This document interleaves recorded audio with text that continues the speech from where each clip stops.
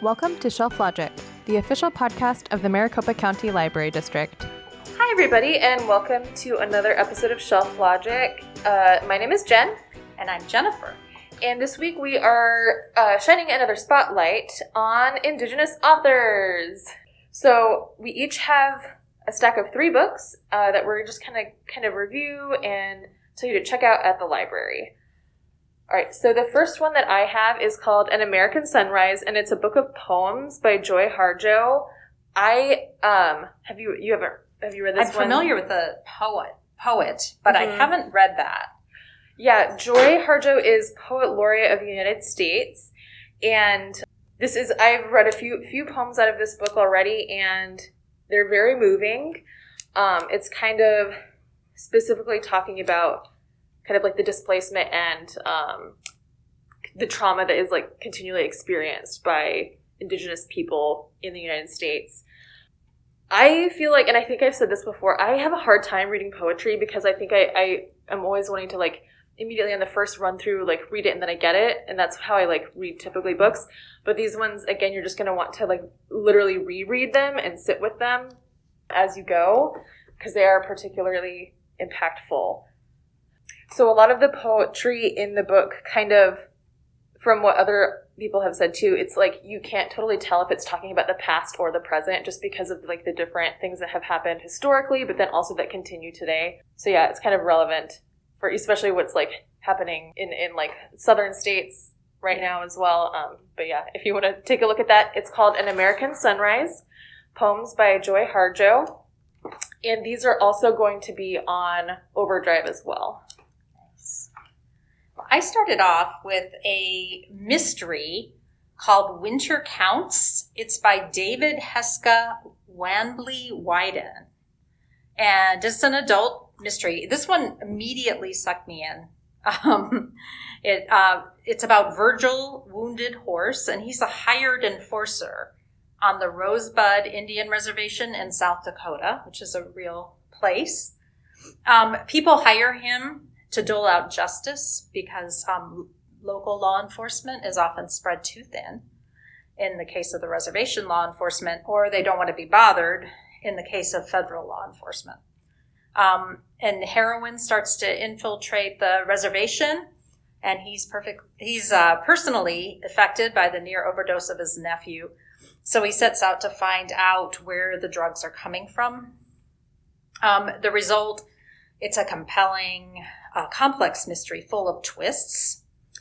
It also is a really fun read and really educational. I learned a lot about challenges that the Indigenous community faces on the reservation, as well as a lot of information about their culture, ceremonies, and history. The author is an enrolled citizen of the Chichangu Lakota Nation, and he received his MFA from the Institute of American Indian Arts.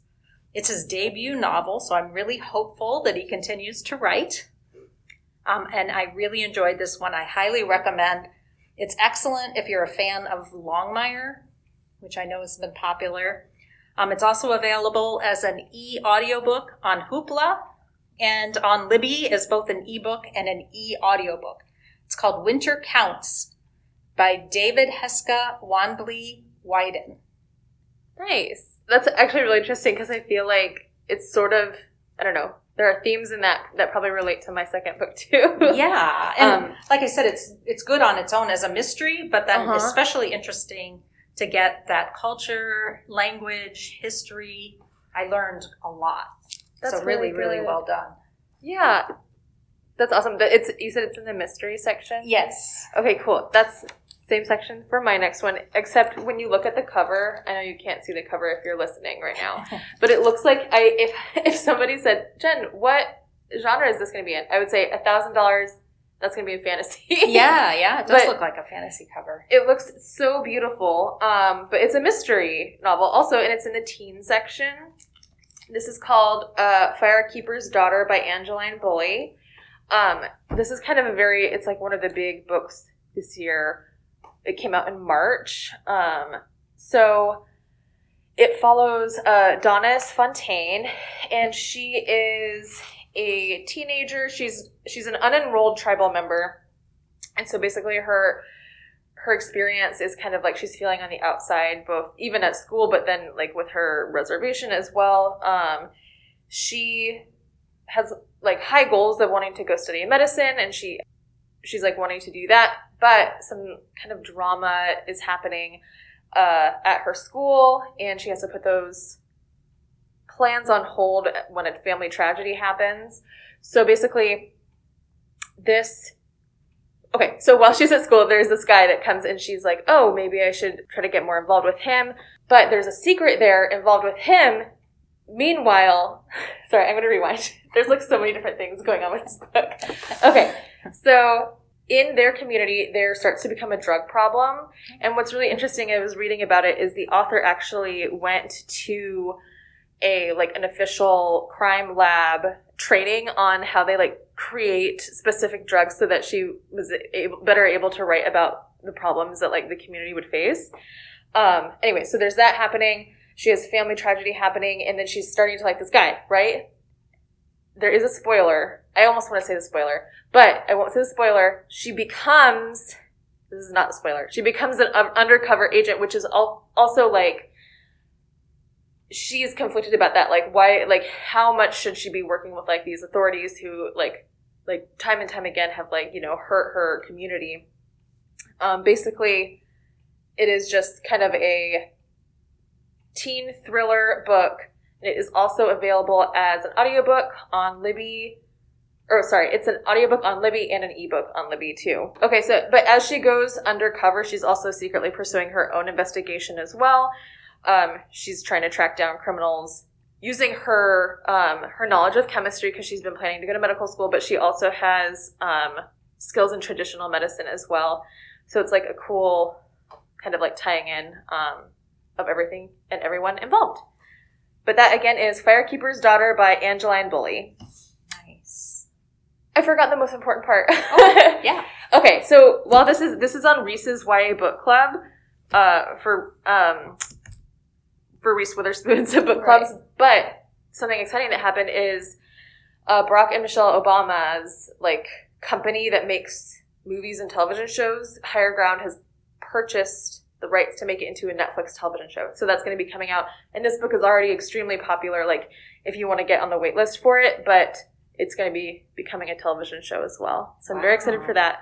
That's great. Yes, it'll be very good. Well, that kind of brings us to, I did a youth book. This is kind of for middle grades, kind of maybe tweens. This is part of a series called the Mighty Muskrats Mystery Series. And I really enjoyed it. It has an old-fashioned feel, so kind of boxcar children. I love boxcar children. Yeah, or Hardy Boys kind of, you know, where you have very self-reliant characters. In this, it is Canadian, but it would make a really great read aloud to do with your tweens or younger. It is about 4 Native American cousins who live on the Windy Lake Reservation. I'm not sure if that's actually real, but these kids are smart, resourceful, and tech savvy. This series so far has 3 books. This is the second. And in this book, the kids travel to the city to visit relatives, but Chickadee has found out that her grandfather has a lost younger sister who was what they call scooped when she was young. Like too many young Native American kids, the government arranged for her to be adopted by strangers without her parents' permissions. And I really enjoyed this book because it shows us diverse characters doing ordinary kid things, but they're also learning and dealing with this traumatic history that they have to come in their own family. And they're teaching us, the reader, at the same time. So I thought it was done in a great way for kids. It's respectful to families that have experienced this, and it doesn't sugarcoat the horror of the situation, but it doesn't go into great detail of the atrocities either. So it's perfect for that age group as an introduction to the history of Native Americans and how they were treated. Like I said, it is Canadian. Michael Hutchinson is the author. It's called The Case of the Missing Auntie in the Mighty Muskrats Mystery Series. And he's a citizen of the Mississippiistic Cree Nation in Canada. The title is also available on Hoopla as both an ebook and e-audio, which I would love to listen to it. But again, it's a great read aloud because you can talk about. I actually read it aloud with my 9-year-old, and we talked about the history. And I think that he got a lot out of it to discuss why that history is hard to talk about sometimes. It also talks about residential schools. So the grandfather and the aunt were sent to a residential school, and that's where she was scooped. And this is a real thing that happened, and part of the troubling history of Native Americans, and this was in the 20th century. So really a great read. I highly recommend the series. I want to read that. It really so well done and great. As an adult, I enjoyed it. Yeah. So. How many are there? What is there like numbers to the series, or is that? Yeah, book 1 is The Case of Windy Lake, which occurs on the reservation. I haven't read that one, but I'm going to go back and read it. And this one is book 2. Okay. And it's called The Case of the Missing Auntie. And then book 3 just came out. I'm not even sure if we have it yet. Yeah. So, oh my gosh, I'm so excited about that series. Yeah, it's a great series. I really always like when they show, modern kids that are, like I said, they're smart, they're tech savvy, they're, it's just really likable characters and very realistic situations. So they go to the city for the first time, and they've never been off the reservation, but they learn to manage, and they're capable, and I loved it. That's so cool. Oh yeah. my goodness. Well, thank you for sharing that one. And that's really interesting that one involved their aunt getting taken. But I mean, just think about, and so many of our authors that are writing about this are writing about these like huge, important, painful topics, but like relating it to modern stories. And this is the same thing. So this is called The Seed Keeper by Diane Wilson. This book actually isn't so, I mean, it is modern day, but it's more like, I don't know, set in like the 70s and then kind of continues on to like 2000s-ish. It spans several generations. It follows Rosalie Ironwing. And so as a child, she lives with her dad, and everything is fine and chill. And he is like teaching her as she grows up. This book is like very much talking about like people's relationship to nature. And so specifically for her dad was teaching her about that. But then tragedy strikes. He does die. And so unfortunately what happens is she has like literally family there, but they're like, oh no, we're going to take you and move you into like this white town, and you're going to be adopted by this white family. And so that's your life now. And so she has a rough time, but she becomes friends with her friend named Gabby. And basically it kind of covers their life.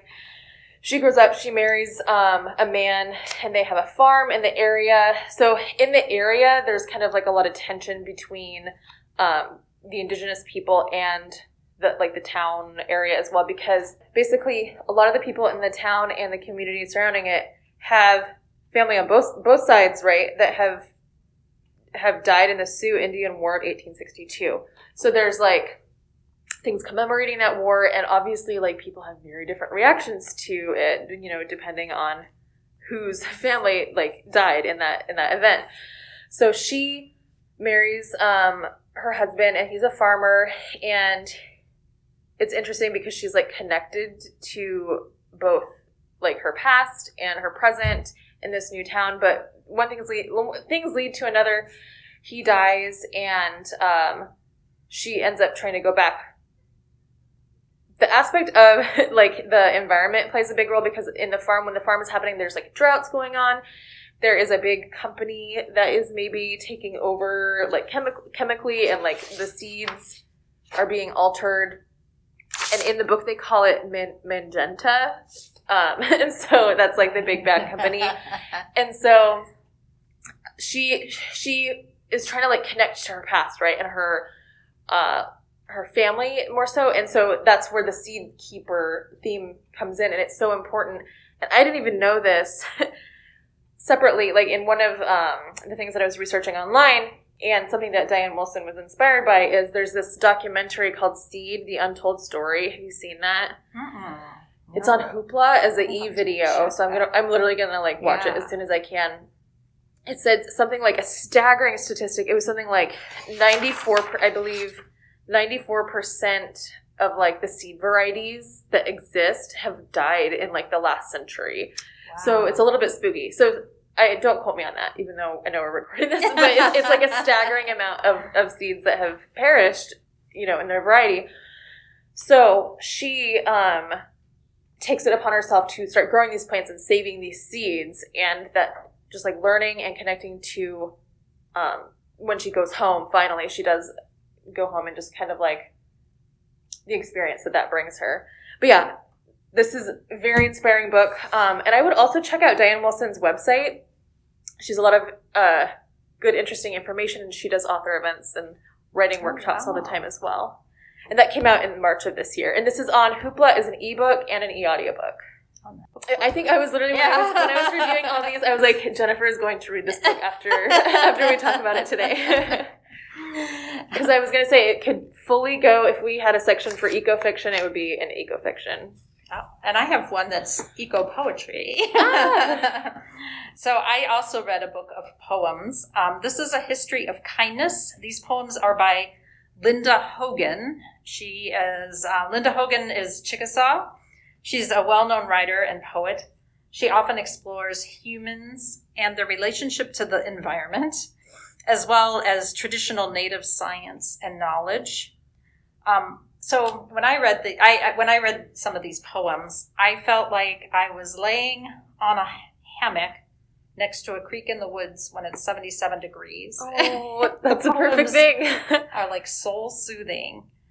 They reflect a plea to all of us to find peace and oneness with the earth and the universe as a whole. They contain the wisdom of the poet for all of humanity, and she reminds me of the elders in the community. I don't know how old she is, actually. But she's so knowledgeable. Yeah, she's so knowledgeable. She has so much wisdom that I just felt like we need to listen to her. Yeah. After reading these poems, I wanted to get out and enjoy our world, but I also felt the need to care for all of humanity and our earth. It's just sweetly persuasive. She has a new book called The Radiant Lives of Animals that is coming out this fall. I believe we have it on order. Those are essays on living with wildlife. So her themes are usually environmental and, like I said, native wisdom, native culture, native knowledge, and how we need that now. Yeah. A History of Kindness is available as an ebook on Hoopla as well. The covers, I know you can't see it. The cover is so beautiful. It might be, if somebody said make a top 10 cover list, that's definitely on there. Yeah, and I love the feel of it too. It has a really nice softness. Like tactile. Yeah. Like kind of leather, but it's not. Like the soft. Yeah. But it's just a beautiful, there was one that I was going to just read the last 2 stanzas. This is What We Kept, and it talks to what Native Americans have lost and how they still possess what we all need and what was taken from them. The more you took, the more you lost, and you need us now the way you needed us then, our land and labor, and we give to you knowledge you don't hear, the new mind you can't accept, our bone and leaf soup. But what I keep to myself, for myself, is the soul you can never have, that belongs to this land, the magic haunting you still and always untaken, but you want, how you need. So those are just the last stanzas of the poem, but it's just beautiful, beautiful words and beautiful poetry that you can savor and read over and over again. So just highly recommend.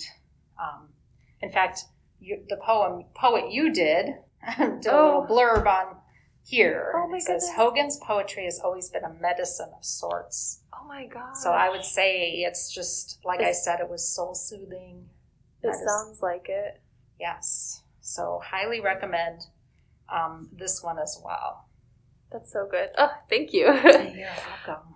All right, well, that rounds it up for our 6 books that we have today. Make sure you check out our Native American authors. We have many in the collection.